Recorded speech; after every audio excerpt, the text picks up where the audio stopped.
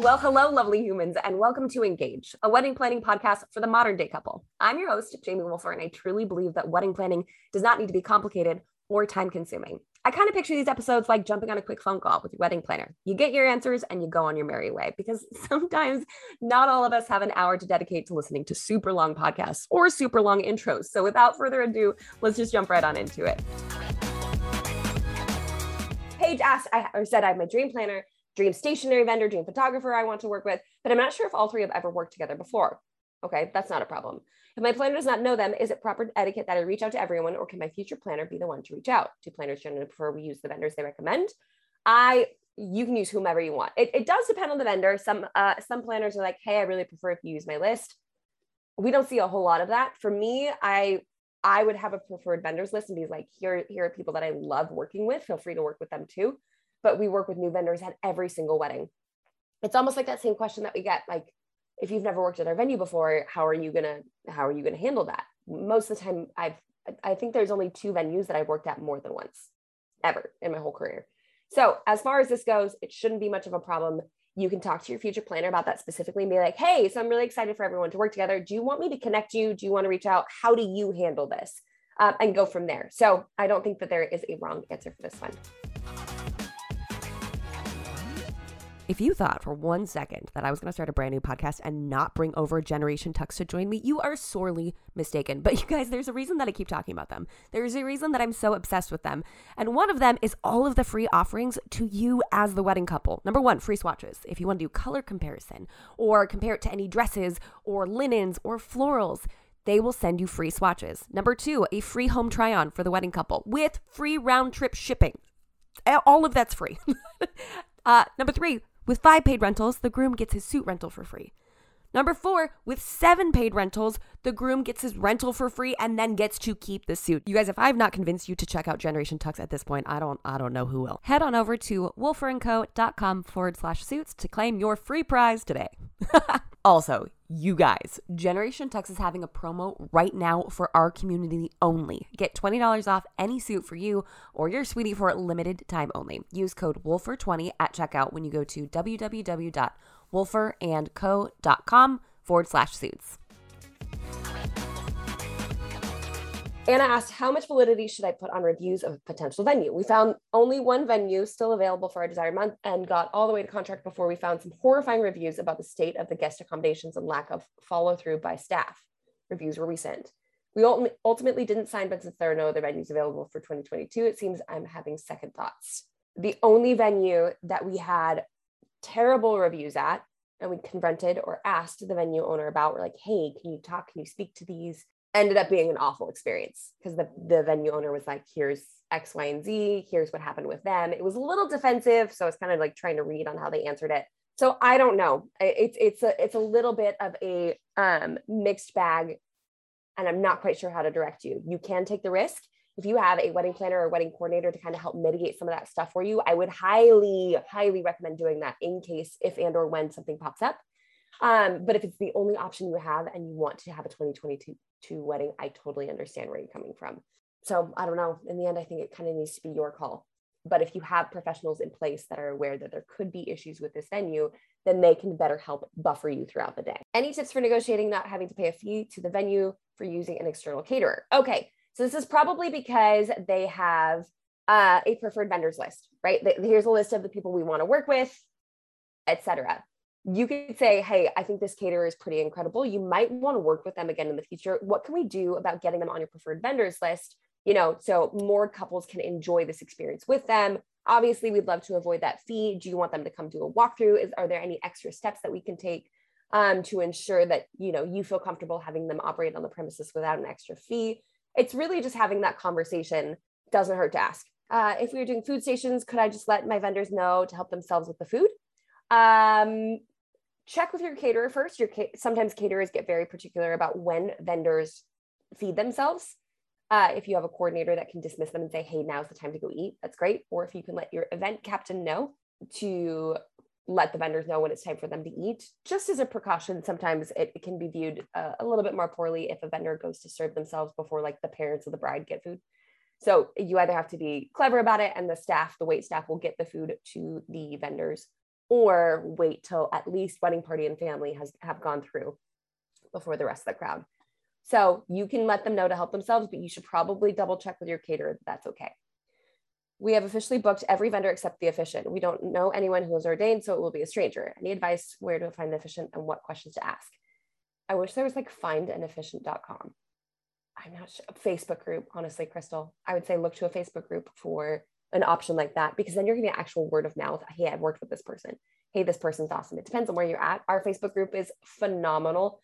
We have over 20,000 people in it if you want to try there. But you can also try a group that's local to your area. So that's where I would look for an officiant. As far as questions to ask, I'm not entirely sure. I think it's more of like what are you looking for? Are you looking for a religious service, non-denominational? Are you looking for something special to be implemented? Do you like the sound of their voice? How many meetings do they offer? How well do they get to know you before they perform your service?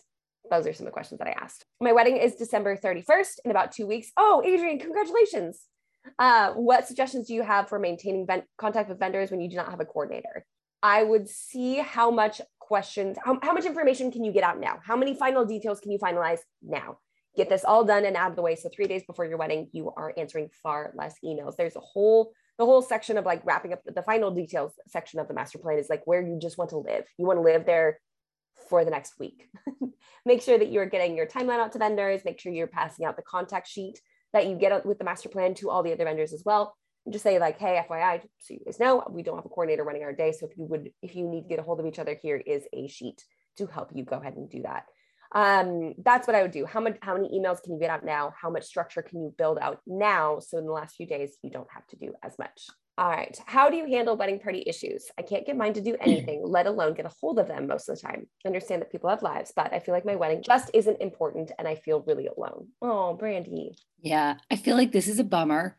I also feel like this is a common thing. I actually get this from a lot of brides that I talk to, and people could be avoiding getting together to talk about your wedding for a bunch of different reasons. The way people avoid like homework or meetings, they might be nervous that like there's going to be all this expectations or financial stuff, or they're just like anxious about it.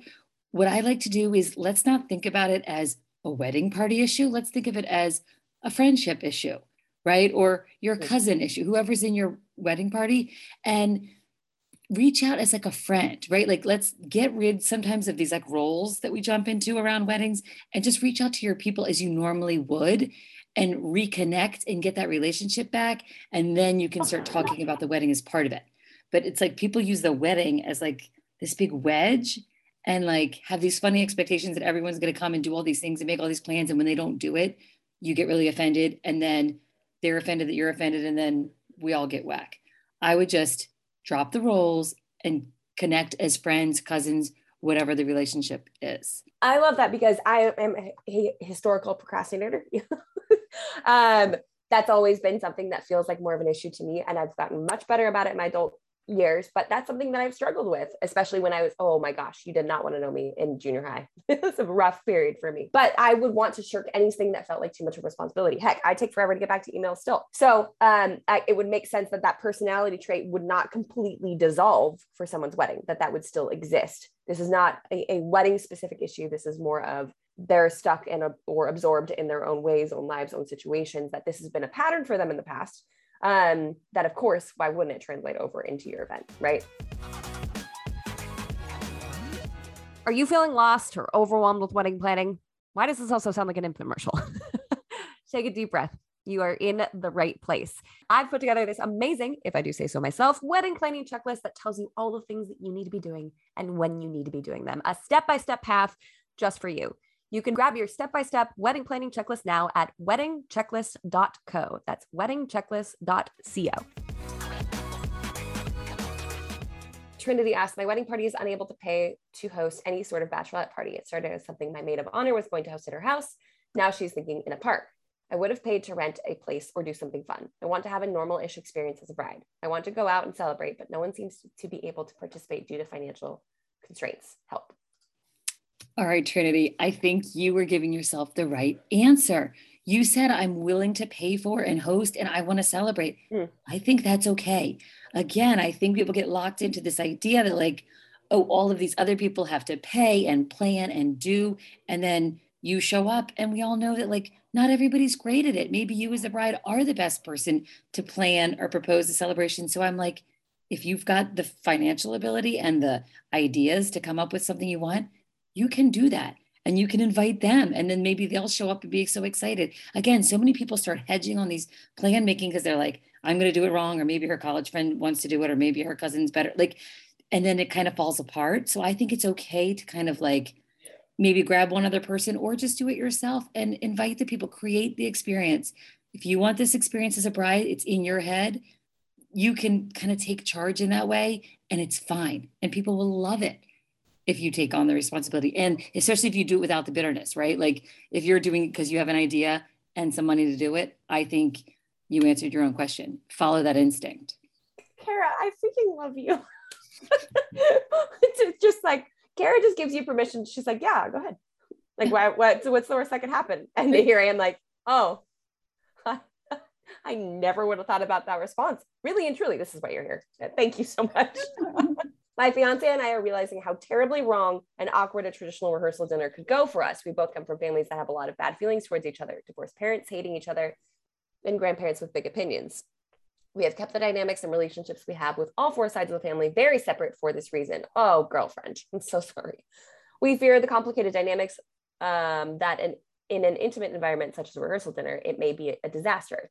We are thinking of doing a rehearsal dinner or something else entirely with just our wedding party and leaving our families out of that portion of the wedding festivities. We have family coming in from out of state and out of the country, and we are worried some family members might be disappointed that we aren't doing any intimate pre-wedding celebration with them. Any suggestions? Maybe a separate dinner / celebration with each group? Yeah. Wow. Skylar, this is hard. It sounds like you've got a lot of moving pieces here with a lot of groups.